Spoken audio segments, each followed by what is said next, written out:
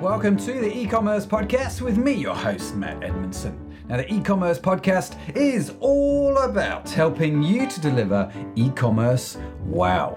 And I am super excited with today's guest who is going to help us do just that. Stephen Spear from eCommerce Lending. We are going to be talking about how to successfully grow your e-commerce empire through acquisition. But before we jump into that conversation, let me suggest a few other e-commerce podcast episodes to listen to that tie into this whole big topic of buying, selling, and scaling your e-commerce business. Check out my conversation with Brad Wayland on how to sell your e-commerce business, and also my fantastic conversation with Ben Leonard on how to effectively set up and scale your business for sale. Yes, and just FYI, Ben is going to be coming back to the podcast very shortly, as far as I can tell. Yes, he is. He's an upcoming guest, so make sure you subscribe to hear all the latest happenings with that fine young fellow. Now, this episode is brought to you by the e-commerce cohort, which helps you to deliver e-commerce wow to your customers.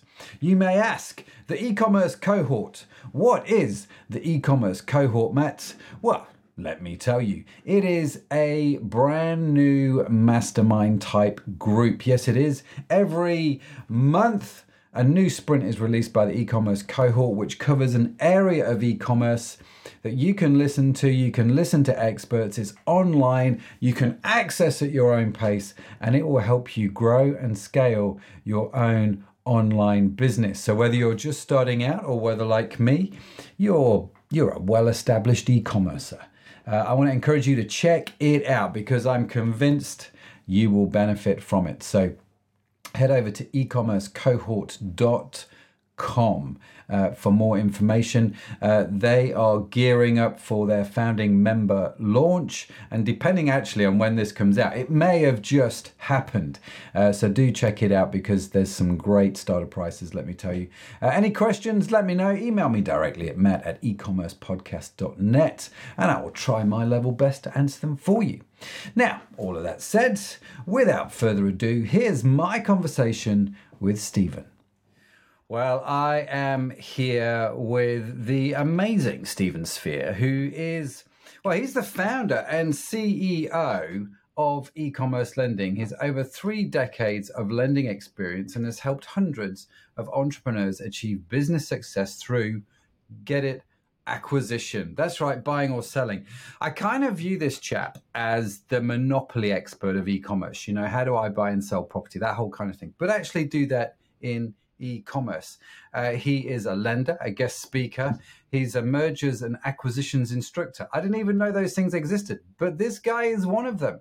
And with his firm, he has funded over 350 transactions total. And check this out, drumroll, $400 million, making them the top lender in the US in this very, very specialized niche. So I'm super excited to have Stephen on the show. Stephen, welcome. Great that you're here.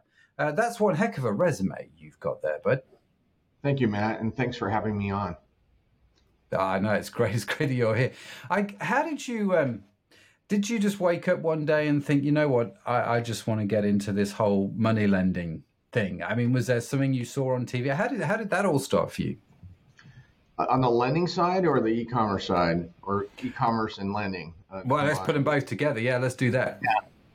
Yeah. On the e-commerce side, I had a client. This was about 8 years ago. I had a client come to me, and he was looking to acquire businesses, but most of our discussion was around brick and mortar acquisitions. Not necessarily e-commerce, which 8 years ago, believe it or not, everybody, e-commerce was very new. And he came to me, after I had been in discussions with him maybe for a month, and then he came to me saying, listen, I'm looking to buy an e-commerce business. And I was like, okay, tell me a little bit about that. And do you lend in the space? And I knew nothing about e-commerce 8 years ago. And I said, well, I don't see why not. And obviously there are a lot of nuances within the space, but he was trying to acquire an FBA business, an Amazon FBA business. Yeah. And it kind of led one thing to another. And I did some research and realized not only could I lend in the space, but nobody else was lending in the space. So I saw a very large opportunity, and I went for it. And we're at, I think, over $500 million worth of funding within the e-commerce space now, be it digital businesses. We look at we do finance SaaS, we finance more product-based businesses as well. But it's been a fun ride. It's been incredible. In 8 years to loan out $500 million. I don't know what the maths on that is, but that's some going, right? That's that. If you don't mind me asking, just because I'm kind of curious, Stephen, if I'm honest with you, what is the typical amount that somebody would borrow to buy an e-commerce business? Well, it's ever increasing. Our average amount this year is about $3 million. Okay. Of loan. A lot of our deals are around the $4 to $5 million range now. They've, as we all know, the sale of e-commerce businesses, the price points have increased drastically, especially over the last 3 years. There are a lot of aggregators in the marketplace, a lot of demand, and relatively pretty short supply of businesses for sale relative to how many buyers are in the marketplace. So that's driven up prices. So that our price point continues to increase. But we do, we get involved with deals roughly around $1 million and now up to $250 million. So kind of a wide range, but the majority of our fundings have been around the $3 million range. It's interesting, isn't it, that that's the sort of the number that is now the average? Because I'm pre-COVID, the pre-pandemic, was it lower than 3 million? I kind of guess that it is, but I'm curious. Yeah, it was about 1.8 million.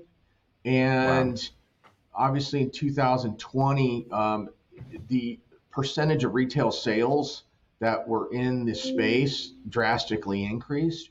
Mm-hmm. So that did bring up the price point because, again, supply and demand.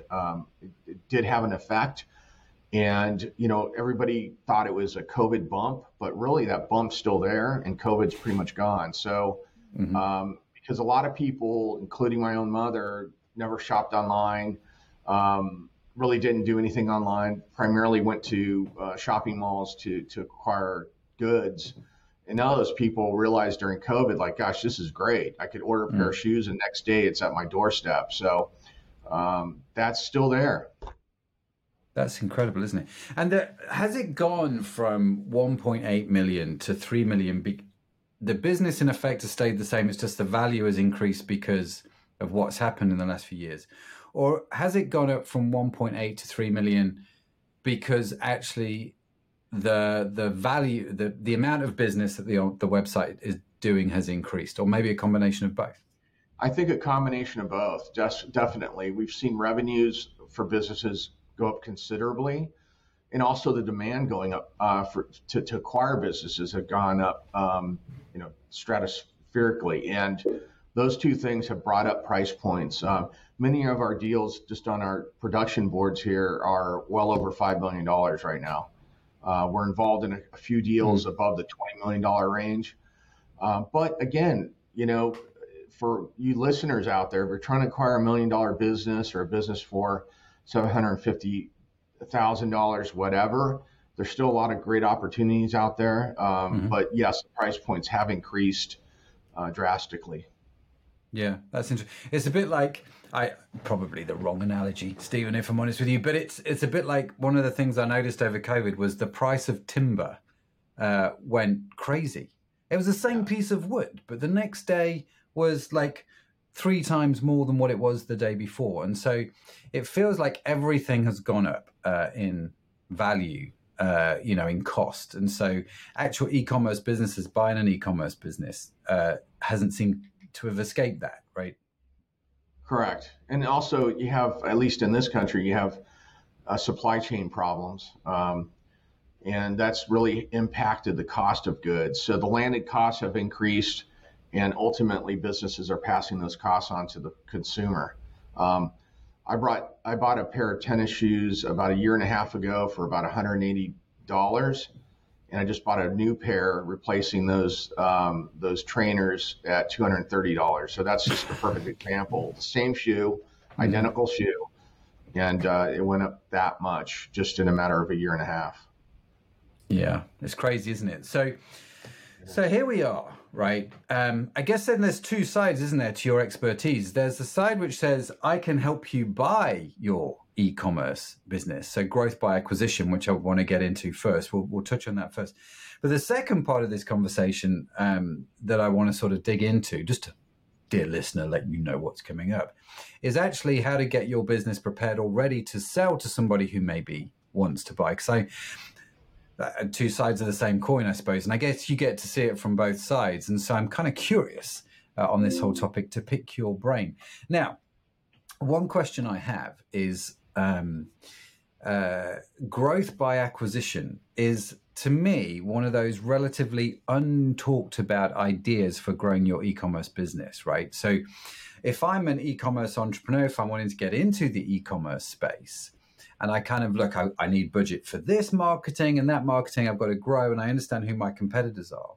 I rarely have conversations with people about, well, maybe you should buy one of your competitors. So is growth by acquisition a strategy that maybe we should be thinking about more? I think so, because you're not in a position where you're trying to recreate the wheel. You're buying an established business, and many sellers of those businesses, brought the business to a certain level, but there's so much low-hanging fruit with the person with the right business acumen to really catapult a business and continue that growth. And it's really hard to start a business. I mean, you're starting from scratch. You're having to figure things out.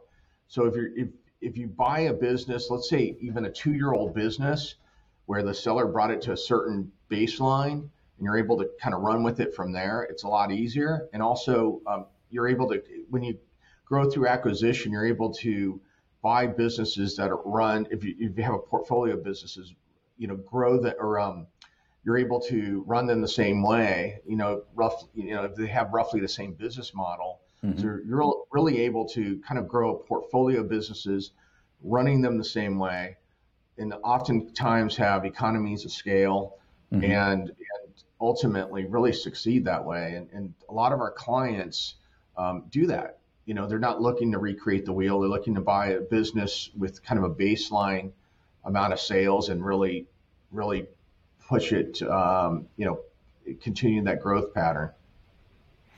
One of the interesting things that happened to us during COVID was we were approached by a lot more people to buy our e-commerce business. We had an online beauty business, and we sold that actually last year. And the person that purchased that business was actually one of our competitors. And it seemed to me for them to be a great fit, because it was kind of plug and play in a lot of ways, that they already had the warehouse. They already knew how to distribute beauty products. They already knew how to market beauty products. There's a lot of stuff they understood. And so they were very clear in what aspects or what parts of the business they wanted to buy from us. But if I'm thinking here, actually, okay, I want to look at growth by acquisition, are competitors a reasonable person to look at buying, or should I look at buying? I don't know, if I sell, I've just got water bottles on my desk. So let's say I sell water bottles. Should I go and buy a business that sells, I don't know, coolers or Coke or something like? Do you know what I mean? Something that's similar but not quite a competitor. Well, I've seen both. As a matter of fact, you mentioned plug and play. We're working on a deal right now, $31 million, where the buyer does exactly he's buying his competitor, and his competitor is a lot larger too, where it is a plug and play. He's a perfect buyer for a perfect business. He's able to run it the exact same way as his current business. So in that respect, it's a perfect fit. And we've had other buyers where they're buying a business that's complementary. Back to your point, water bottle and cooler. Like, okay, that kind of, there's synergistic sales opportunities there. So we've seen both. But should I avoid, again, I'm just shooting the breeze here. Should I avoid, if I sell water bottles, buying a couch business. Do you know what I mean? Or dining table business, something that's completely out of my world. Yeah, usually our clients stick to what they know. Mm-hmm. We really have a client that sells water bottles, and then hey, I want to buy a furniture business. That's kind of unorthodox. Usually they stay in their lane and they buy something that they're familiar with and run it roughly the same way. And there's been great success with our clients in kind of staying in their lane and sticking to their business model, and they've done really well. One of the things that you said, Stephen, which surprised me slightly, and I don't know why it did, so I just want to dig into it a little bit more. You said that you're doing this $31 million acquisition at the moment where someone is buying their competitor who is much bigger than they are. And I don't know why. I just assumed I needed to buy companies that were smaller than me, not bigger than me. And so maybe that, I can't tell you why I think that. That was just something in my head. So is this quite common that actually when you grow by acquisition, you can buy something that is significantly larger than you? We've seen a lot of that. Honestly, most of the time is that where a smaller business is buying a larger one. It seems unorthodox, but I would say more often than not, it's that rather than the reverse. So, but we've seen a lot of that. Absolutely. And, really a lot of it, has to do with the available financing. A lot of our clients are able to acquire that larger business because we're able to leverage, if they're injecting or putting down 20%, of 31 million, let's just say, I mean, they're able to buy a $31 billion business for a lot less than, establishing additional business or trying to pay cash. So we're able to help through leverage financing. We're able to help smaller businesses acquire larger ones. But in his case, he had a very motivated seller. The seller was, I think, elderly and looking to just get out and kind of take his chips off the table. And it was a great opportunity for him. And he's moving forward with the acquisition. So if I look at my space and I kind of think, well, there's one or two competitors, I'd be interested in acquiring them on them maybe. How do I even think about starting that process? Do you know what I mean? It sounds almost otherworldly, if I can put it that way. Do you know what I mean? It's like I just would not know where to begin. I mean, depends if that business is for sale, if it's listed with a business broker or not, or if you're just starting a private dialogue with that seller. But it starts with a private, more of a private dialogue, if it is that way. And then ultimately, if that seller is interested in selling, obtaining the financials of that business and really digging deep and doing due diligence, and ultimately coming to someone like us where we're able to vet the business from a lending standpoint and making sure that we're able to short financing for that acquisition. We do a lot of that, and sometimes it works, sometimes it doesn't. We have buyers that come to us saying, "Hey, I'm really interested in buying this business, but the business looks great on, from the outside, but you start digging into the financials and it's an absolute disaster." And we have to go back to the buyer and say, this business will not qualify for financing. And then sometimes it's the opposite. The business is very well run, has great financials, meaning tax returns and strong financial standing, and we're able to run with it and shore up the financing for our buyer. So I'm starting a dialogue. I want to look at their financials, start to do some due diligence. What are some of the key things I need to hit in their financials that I can look at myself and go, if I see this is like a big warning, or this is a big green light?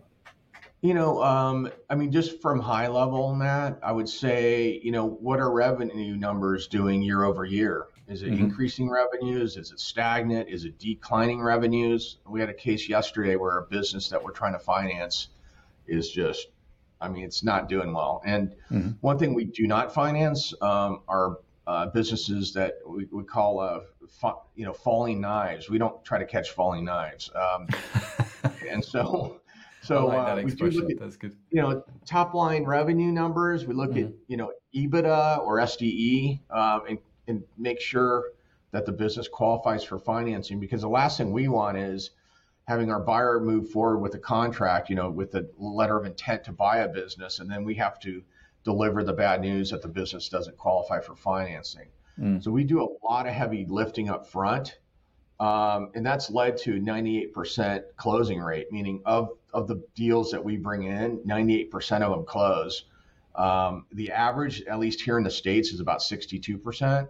And the reason being is we vet the business very extensively. We vet the buyer extensively to make sure that it's a good fit and the buyer has the right acumen to scale the business.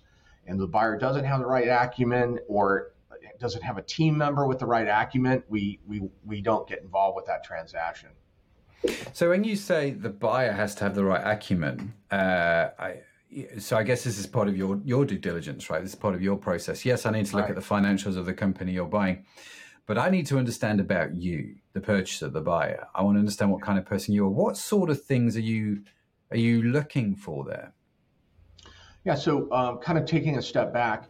So we vet the business and then we vet the buyer. And on the buyer side, we make sure that buyer has the right business acumen. Does the buyer have direct e-commerce experience, or does he have a skill set that's transferable that would work within an e-commerce type business? If the buyer's looking to buy, let's just say a $5 million business, and he has no e-commerce experience, has been sitting in a cubicle for the last 20 years at BP, that person's probably not the right fit. But if it's somebody who might have worked for an e-commerce business or has some sort of transferable skill set, that's something definitely we'd look at. Or if the buyer may not have direct skill set, does a team member, because oftentimes these businesses are bought by a group of people, business partners. So it's not just one individual. And do any of the individuals within that team have that skill set to run the business? Wow. Do you ever find people coming along saying to you, Stephen, listen, I want to finance this business, and they're buying it with the sole purpose of selling it again in 18 months? Is there such a thing as flipping e-commerce businesses? Not usually. Usually it's more roll-up strategies, buying a group of e-commerce businesses and eventually, selling them as a whole. Because typically as you work up the food chain, the multiples tend to be higher. So there's a lot of opportunity there. 18 months, probably not, maybe 2 years, 3 years. They're buying a series of businesses and they're doing roll-ups, and that strategy tends to work out really well, be it SaaS businesses and or e-commerce, more product-based businesses. Yeah, that's great. We're going to carry on this conversation. We're going to get into what it takes to sell a business, and we're going to answer that all-important question: how the heck do I know the value of said business? In our conversation with Stephen. Don't go anywhere. We will be right back after this. Hey there, are you a business owner? Here at Orion Digital, we know firsthand that running an e-commerce business can be really hard work. As the online space gets more competitive, it is becoming even more challenging to stay ahead of the curve. We totally get it. So we want to help you succeed by offering a wide range of services, from fulfillment, marketing, customer service, and even coaching and consulting, just so that you can do what matters most. Save yourself the time and the money and let us handle the day-to-day tasks. This way, you can run your business without having to worry about the boring stuff. So what do you say? Are we a good fit for each other? Come check us out at oriondigital.com and let us know what you think.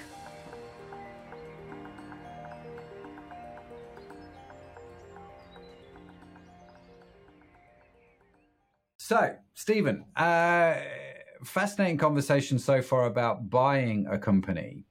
I guess if I flip it around, what you've said so far about doing due diligence, about accounting, if I'm building a business to sell it, I'm listening to you thinking, I therefore need to have good accounting. I need to have year-on-year growth. Do you know what I mean? I'm kind of reversing what you said there in terms of buying. Is that a fair assumption to make? Very much so. A lot of e-commerce businesses, when they're established, they're sometimes on a shoestring, And typically the owner doesn't realize how important it is to keep a clean set of books. So if there's commingling going on, generally that's going to hurt when a seller goes to exit. Mm-hmm. And another point is, we highly recommend here at eCommerce Lending that sellers really plan well ahead of their exit. We have buyers that come to us 2 years prior to when they're thinking about selling their business, and we are able to give them recommendations. Sometimes we're able to set them up with an accountant to clean up their financials. Mm-hmm. And sometimes it may be a business that's in the UK, and we highly encourage them to get domiciled in the United States because generally that does push the price point higher. So we do a lot of consulting here at eCommerce Lending. We're not just a lender. And part of that with our seller clients is being able to get things in place for their eventual exit. Mm-hmm. Sorry, let me just back up just a little minute to put it in reverse. So I'm in the UK. I have a UK e-commerce website.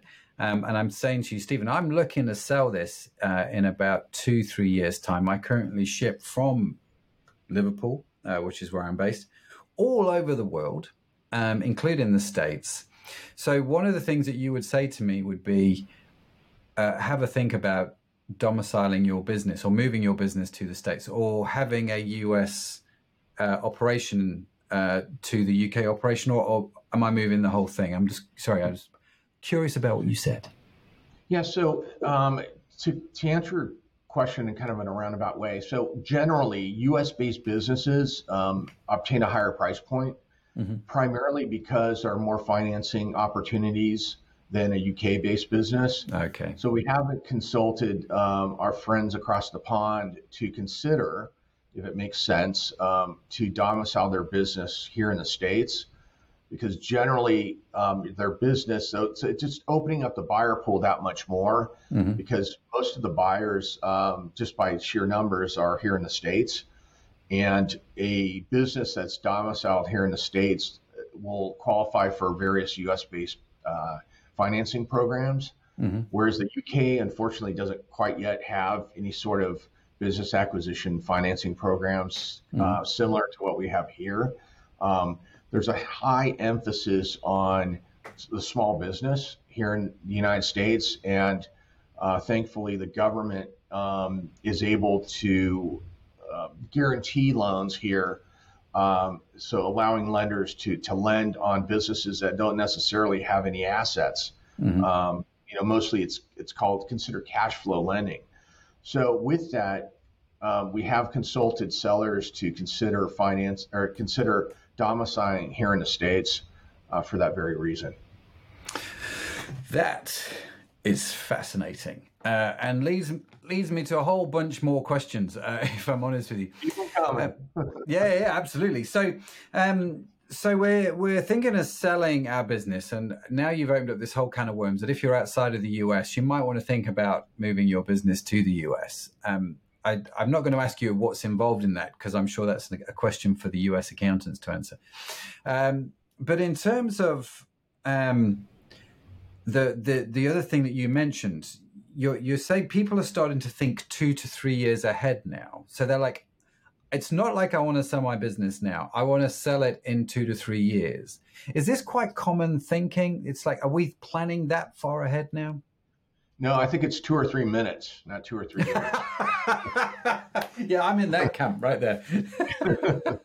Oh gosh, I want to exit. Okay. And unfortunately, a lot of businesses, ultimately lenders look at the financials, and a lot of businesses don't keep clean books, or at least here in the States, there's a lot of aggressive accounting work to lower the tax burden for that seller. Mm-hmm. Unfortunately, that generally hurts the seller upon exit, because that business will qualify for less amount of financing. Mm-hmm. And sometimes it disqualifies a business from qualifying for financing. So we try to encourage our seller clients to be less aggressive in avoiding the tax man, and being able to show as much profit, bottom line profit as possible, because that's going to pay dividends when he or she goes to exit. That's really, proper planning and preparation and all that prevents poor And performance. also commingling, Matt, that's a huge problem. And I'll bring it up to your audience. If you have multiple e-commerce businesses, keep them separate. Don't commingle financials, because when you go to sell that one piece of the three businesses that you have, it won't qualify for financing. So make sure you have separate set of books for each of your businesses. And if I'm going to sell an online business, there's a big move at the moment, Stephen. Certainly I've noticed, for people to sell not just physical products, but digital now. Digital, actual digital products. You've got the whole, buying this photograph and the rights to that whole photograph type thing. So there's a whole massive sway now, isn't there, into digital products. So in terms of selling my business, is it still more beneficial for me to build a product-based business, or does it not really matter? Can you still get lending for both? It's equal. I will say digital businesses have become a greater share of our business here, the amount of business that we bring in. Whereas 8 years ago, it was like, a digital? And now it's I won't say, it's probably 20 to 30% of our business here are digital businesses or SaaS businesses, service-based businesses. We have one where the seller owns like 1 trillion website domains, and he's selling the business because it drives traffic and it generates revenue. So across the board, we do both e-commerce, which is technically e-commerce, our product-based businesses, as well as digital businesses, SaaS businesses, et cetera. Wow. So this is all very fascinating, isn't it? So I came across, when I was looking, I say looking, it usually means stalking, Stephen, your good self on LinkedIn. I came across a story on there about Phoenix Store. Mark Daly acquired that business. And I said to you, I've not asked you if you can talk about this. It's on LinkedIn, so I'm asking. Feel free not to share certain things. But obviously, Mark put on LinkedIn that this was his first e-commerce acquisition. And he was very glowing and grateful to you in what he said on LinkedIn. And I thought, this obviously has gone well. And here's a guy, I don't know the backstory, but it seems like there's a guy who's gone, I'll buy Phoenix Store, which I looked at the website and it sells like torches and things like that. I was just really curious, how did that start and what was the story there? Mark was one of our fantastic clients. He had strong business acumen, although not direct. And he just had a real, he had strong business acumen. It boils down to that. And we saw no reason why he couldn't run that business. So we financed, I think he closed a couple of months ago. But some of our clients don't have direct e-commerce experience. But they have the right acumen. They have the right indirect experience, and he certainly had that. So, and that was a good size acquisition, and so far he's doing very well as he continues to scale that business. So, do you stay connected? Do you follow up with clients as they go through the whole process? We do, and it's one thing that always comes up is how well do these businesses do post acquisition. I think only in just a few cases has a business turned bad, and usually it's operator error. We had one case about 3 years ago. One of our clients bought a business, and it was fairly specialized, and she fired everybody and thought she could do everything herself, and the business completely tanked. Yeah. And for your listeners out there, if you buy a business, don't change anything for at least like 3 to 6 months, like anything. Just stay steady, get your sea legs, and then start making changes over time. And she unfortunately didn't do that. She fired everybody and thought she could do everything herself, and the business absolutely tanked. So wow. So this obviously brings us to one important question. Which will be, I'm sure, the question that you get asked the most often if you're down in the pub and you tell people what you do for a living, right? How do I... Never. I like that. how do I value a business? How do I value a business that I'm buying? How do I value a business that I'm selling? I appreciate I've just gone and asked probably the most common, but the most stupid question, because it's like, how long is a piece of string, right? But are there some things that I need to think about in that process? Unlike more kind of brick and mortar traditional businesses, the multiples, ultimately in terms of valuation, it's all about multiples. The challenge in e-commerce and or SaaS is that the multiples are all over the place. Yeah. So that's been kind of a challenge for a lot of people. And also back to the supply and demand, the multiples have gone stratospheric because of the demand. So, but ultimately, depending on, a few factors that really affect the multiple, the type of business it is, the price of the business. So those two primary things, because you can have a SaaS business at 5, 6, 7 times multiple, and in a product-based business at 3.5. So it really depends. Generally, the higher the price point, the higher the multiple. Mm-hmm. So, once you move forward with your offer, ultimately at the end of the day, you have to feel comfortable with what you're offering for that business. Meaning, okay, I'm putting an offer at $3 million because I believe that business is worth $3 million. Mm-hmm. And it's really regardless of what the seller thinks it's worth, because ultimately mm-hmm. you're the one buying it. And then but during the process, as you do your due diligence, we actually do a third-party valuation of that business. So we might come back to you and say, you know what, Matt, I know you're buying this business for $3 million, but here's a 50-page business valuation report, and it's actually worth $2.5 million. Mm-hmm. And that gives you the opportunity of going back to the seller and renegotiating the price. Yeah, because it does feel like with business valuation, sometimes it's a bit like I'm gonna lick my finger and stick it in the air and see which way the wind's blowing, and I've heard people wanting crazy multiples for their business, like 16, 17, and you're like, dude, what planet is someone gonna? If best of luck finding someone to buy that, but that's just not me out of the gate, right? Matt, it might be somewhat similar to the housing market. At least, I know the UK housing market's gone crazy. Same mm-hmm. with here in the States, and ultimately, there is someone stupid enough to overpay for a business or a house.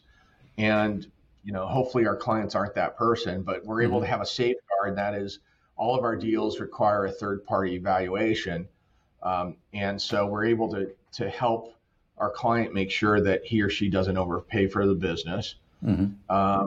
So that's part of it. And then also, we set up our buyers for success in the sense that we help create an acquisition team around them. Oftentimes our buyers come to us and they think that buying a business is like buying a house, and it's not. It's not at all.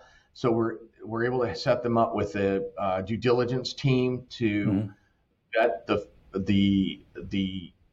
business itself. We're able to recommend a e-commerce attorney because, again, the space is very different. You can't just mm-hmm. hire an attorney that doesn't understand e-commerce.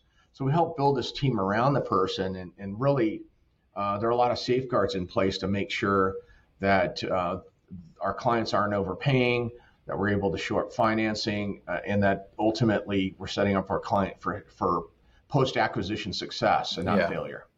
No, which makes a lot of sense because you said earlier, part of the process is you get the financials, you do your due diligence. Well, the next question, of course, is, well, how do I do that due diligence? Do you know what I mean? Or how do I find somebody that knows how to do that due diligence? Because most accountants won't know how to do that, right? Especially when it comes to e-commerce. Yeah, and our clients know, right out of the gate with us during our consultation call, we throw that out there saying, listen, there are a lot of steps here, and you got to create this team around you for mm-hmm. acquisition success. Let us help you, and our clients really appreciate that. So when you say, let's take a 4 times multiple to value the business, multiple of what?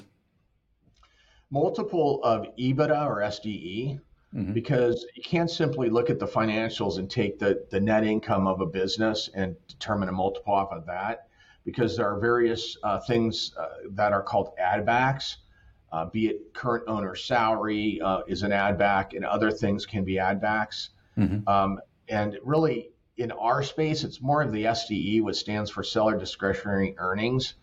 And we're able to take that net income and add back those things and then come to an SDE number. So it's a multiple of the SDE. Okay, Whereas that's interesting. brick and mortar businesses, Matt, are more about EBITDA, earnings before you come to, you know what EBITDA is. So Yeah. so that's where the multiples derive from. That's interesting because so it's not about revenue obviously helps, and it's not the net profit, it's not the gross profit. It's kind of somewhere between those two numbers, isn't it? EBITDA, and it kind of, certainly in the UK anyway. And so one of the things that is becoming more and more obvious, Stephen, as we're carrying on this conversation, is it's a nice idea to buy a business. It is a nice idea to sell my business or exit from my business. But it sounds like it's not as straightforward a process. I mean, you mentioned it's not like buying a house. I've bought a house. That was not straightforward. That was stressful. So if this is not like that, it's going to add a whole new level of complexity into the process. So if you're buying something or selling something of value, it makes sense to get someone like yourself involved. And I appreciate this is not a sales pitch for you necessarily, but it's just kind of like, I get the purpose of why you exist and the value that you can bring and the nightmares that you could probably save me from if I try and venture down this space myself. Would that be a fair comment? It's very fair, and we do have some clients that are unfortunately, penny wise and pound foolish, and they don't engage us, and they go down the wrong trail and end up never closing, never having acquisition success. So we really stress building that team around that person to make sure they do have acquisition success. There are a lot of moving pieces. If you think buying a house has a lot of moving pieces, buying a business has far more moving pieces. And we help them navigate through that. And, our clients, we've gotten good feedback about that. And we're actually the only firm that really does that. We don't know of any other firm, at least here in the United States, that really provides that level of service in terms of, we're not just a lender. We really offer a lot of ancillary services to help our clients succeed post-acquisition. Fantastic. And if Stephen, if people want to reach you, if they want to get hold of you, if they want to find out more, whether in the States, the UK, wherever they are around the world, what's the best way for them to do that?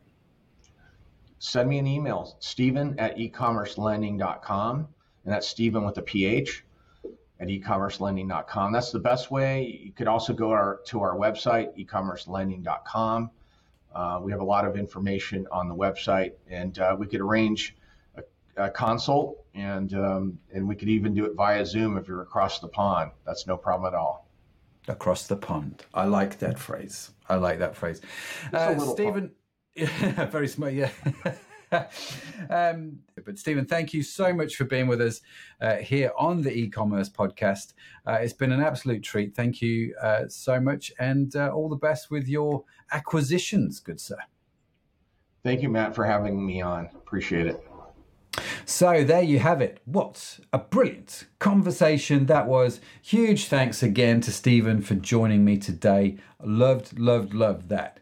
Be sure to subscribe wherever you get your podcasts from because, well, we've got some great conversations lined up and I really don't want you to miss any of them. And in case no one has told you today, you, my friend, are awesome. Yes, you are. Say it with me. I am awesome. The eCommerce podcast is produced by Orion Media. You can find our entire archive of episodes on your favorite podcast app. Tongue twister, that is. The team that makes this show possible is Sadaf Bainon, Josh Catchpole, Estella Robin, and Tim Johnson. Our theme song has been written by my good self and my fantastic son, Josh Edmondson. And if you would like to read the transcript or show notes, you can get them for free at our website, ecommercepodcast.net, where you can also sign up for our newsletter. So that's it from me. Thank you so much for joining me. Have a fantastic week. See you next time. Bye for now.